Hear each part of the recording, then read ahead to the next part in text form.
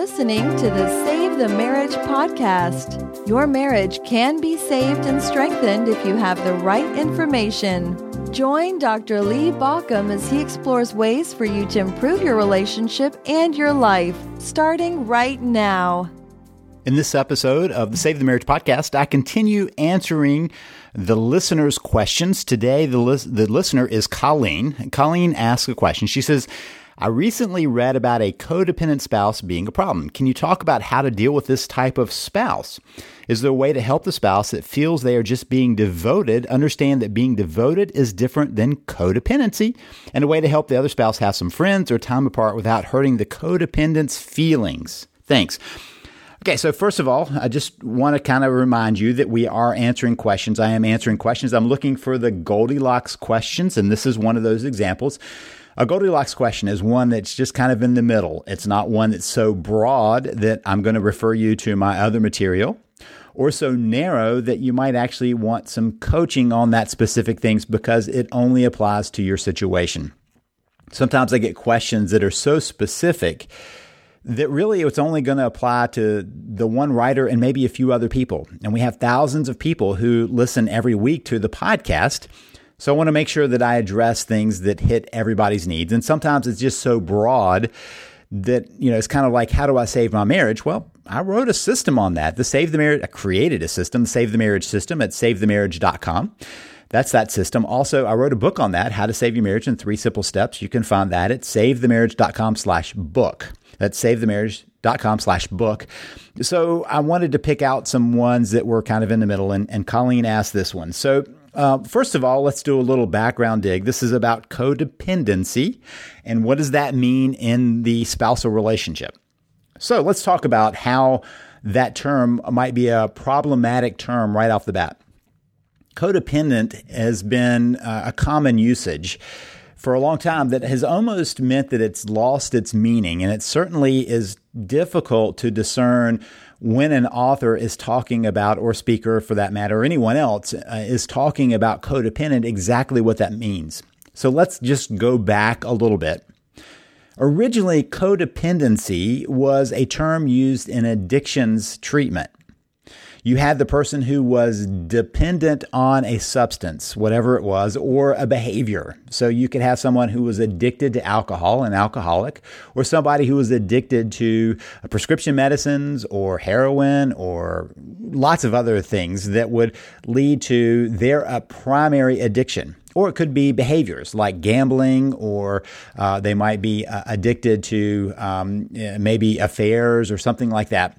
So their sex addiction, their gambling addiction, their substance addiction, their process addiction, whatever it is, they would have somebody in their life that would be codependent on that substance. Not that they were using the substance or doing that behavior, but they were codependent on the role that that substance or behavior has in moving through life for the dependent person. For instance, let's say that somebody has a spouse who is really in a bad mood until they have a couple of drinks. And so the spouse might encourage the drinking.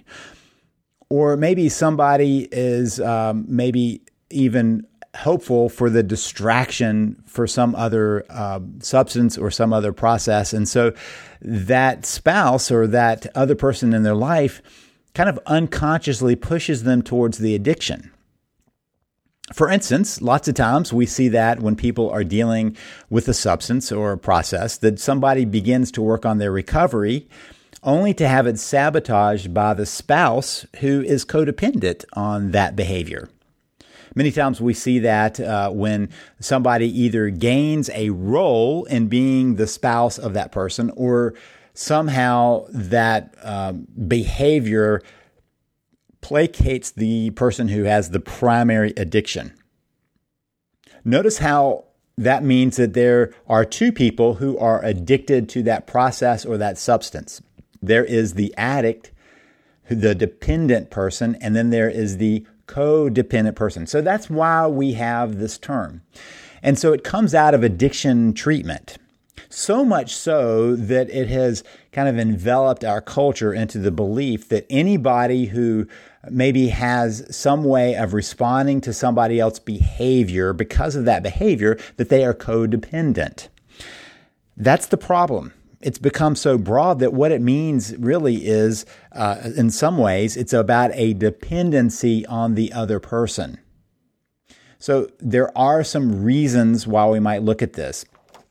For instance, in marriage, I think that there is the idea of interdependence. And interdependence means that my life is woven into the life of my spouse. And so a lot of times our behaviors are going to fit together and mesh together in some ways. And if my spouse disrupts our normal behavior, then I'm going to try to pull it back to where we normally are. That's because we're interdependent. Our lives become interwoven. See, we have this problem in our culture of going in one of two different directions, either dependence or independence. Either I am so a part of somebody's life that I am attached to them, or I'm so not a part of their life that we are completely detached. Our culture struggles with that midpoint of interdependence, where we rely on each other, and yet that's the nature of being in a relationship. There are roles in our family life that my wife automatically does some things and I do other things, and we are interdependent on each other to do that. And that's been true our entire marriage. And it can vary over time. You know, when you come to parenting, how you parent and how you take care of the kids can vary. And the question is whether there is flexibility in how that happens. So for instance, if somebody says, you know what, I'm feeling overwhelmed with all of the load of life that I'm taking on, is there some way we can share? If the other person says, oh no, you signed up for this for life, that's a problem. The other side of that is sometimes in relationships, we try to figure out how to balance our care and wanting to be with somebody with our connections with the outside world. And so in this case, this person is asking about the difference between devotion and codependency. Now, obviously, I've never met this person who is writing in. So, Colleen, I'm wanting to answer this from kind of a higher perspective, right, where I'm having to guess some things. A way to help the other spouse have some friends or time apart without hurting the codependent feelings.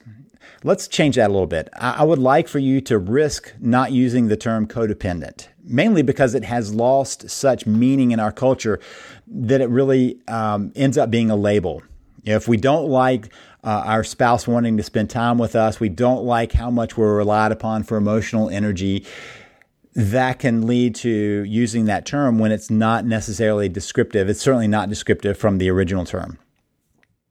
So let's also broaden out another piece, that sometimes people lack community and are more reliant on the spouse than the spouse wants them to be.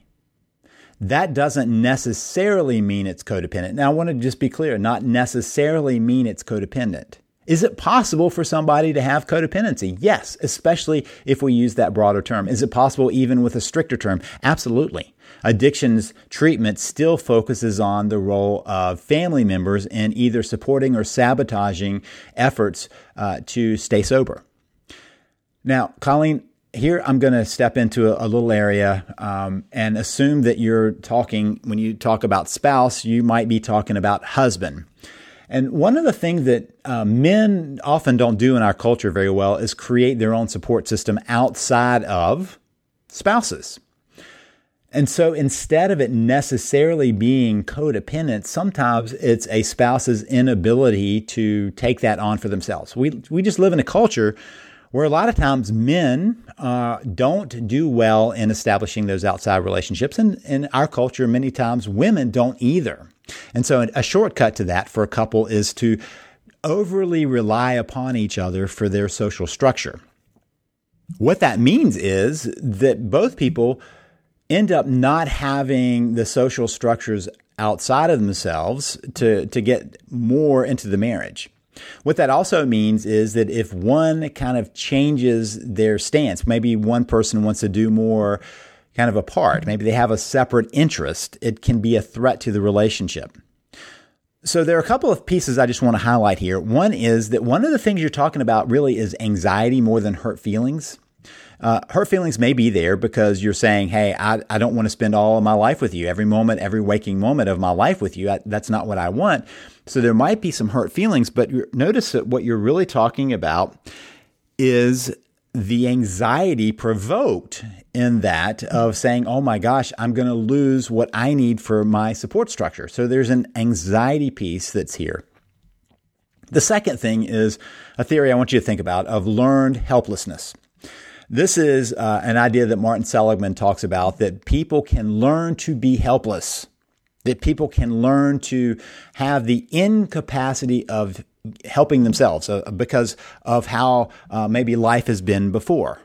Maybe, for instance, somebody is used to somebody else taking care of all the details, and so they don't have to. They've learned to be helpless in those details until suddenly they have to pay attention to them. Sometimes that happens when a spouse is taking too much responsibility for the life of that person, right? They're doing too much to help that person move through life. And so when there is a change, it is a threat to the person who has learned their helplessness because they don't know what to do. They don't know how to fill in that whole piece. They don't know how to even fulfill those pieces. So part of what you're talking about doing is raising the risk tolerance for that person. How do you do that? Well, let's say that you're clear that your spouse is so dependent upon you that they don't even feel like they can be okay by themselves. I'm just going to assume that that's kind of what you're describing, and they don't have any other outside friends. So one of the things we can't do for a spouse is pick their friends for them, add in friends for them. What we can do is suggest that we do things more with other couples where they might meet somebody that they can hit it off with. Or we can raise that risk tolerance. And I said risk tolerance, it doesn't necessarily mean there's a risk there, but it can feel like a risk. If somebody is used to being with the other person, 24/7, and then you're suggesting maybe, less time, that can feel like a risk. So for instance, let's say that's your case. And so you decide to go for a short shopping trip by yourself. And short meaning you're gone for, 20, 30 minutes, and you just say, hey, I'm going to go to the store, just, hang out here, I'll be back. And you go, and for that 20 to 30 minutes, the other person is okay, right? They're okay. They find a way through that. And then perhaps you say, hey, I'm going to eat lunch out with friends. I'm going to go to this thing. It would not be fun for you. It's just a girls' lunch out. And so you might help them understand that it's okay to, have lunch on your own. And then you might take an afternoon away. So you're broadening the span of time apart, never saying, hey, I don't want you around, right? That's not the message. I don't want you around. It's there are other places of life to be. So you're beginning to broaden out that tolerance for the person to understand that and to be okay, to find that they're okay. The danger for some people is to become reactive and to say, I'm going to pull away, and they pull away so fast that they actually double up the fear, right? They increase the fear exponentially. And so that can lead to some extra anxiety that doesn't need to be there. Notice how part of what we often have in our culture is this definition of love that it's all encompassing instead of life enlarging. And I just kind of want to notice those two differences. A belief that life is all encompassing, that love is all encompassing, meaning all of your life and all of my life, we need to spend it together. Every waking moment, every even sleeping moment, every moment that we're not at work or whatever, we're bound together. That can be a threat to the relationship, rather than that love really is life enlarging, that you don't have to spend every moment together to have quality time together and to bring things in. In fact, the research shows that the healthiest couples have things where they have connection together, time together, and they also have outside interests. If we create an insulated relationship where it is only the couple and all of their energy is within that, over time, it's kind of like a battery. It's running down the battery, and there's no place for it to recharge. But if we have outside interest, we can then bring our own passions, our own energy back into the relationship. Maybe telling a spouse about that, what's happening out there, or sharing your enthusiasm. The person doesn't have to do it with you. And one of the myths of our culture is that couples have to have all of these hobbies in common. I think it's great for couples to have things to do together.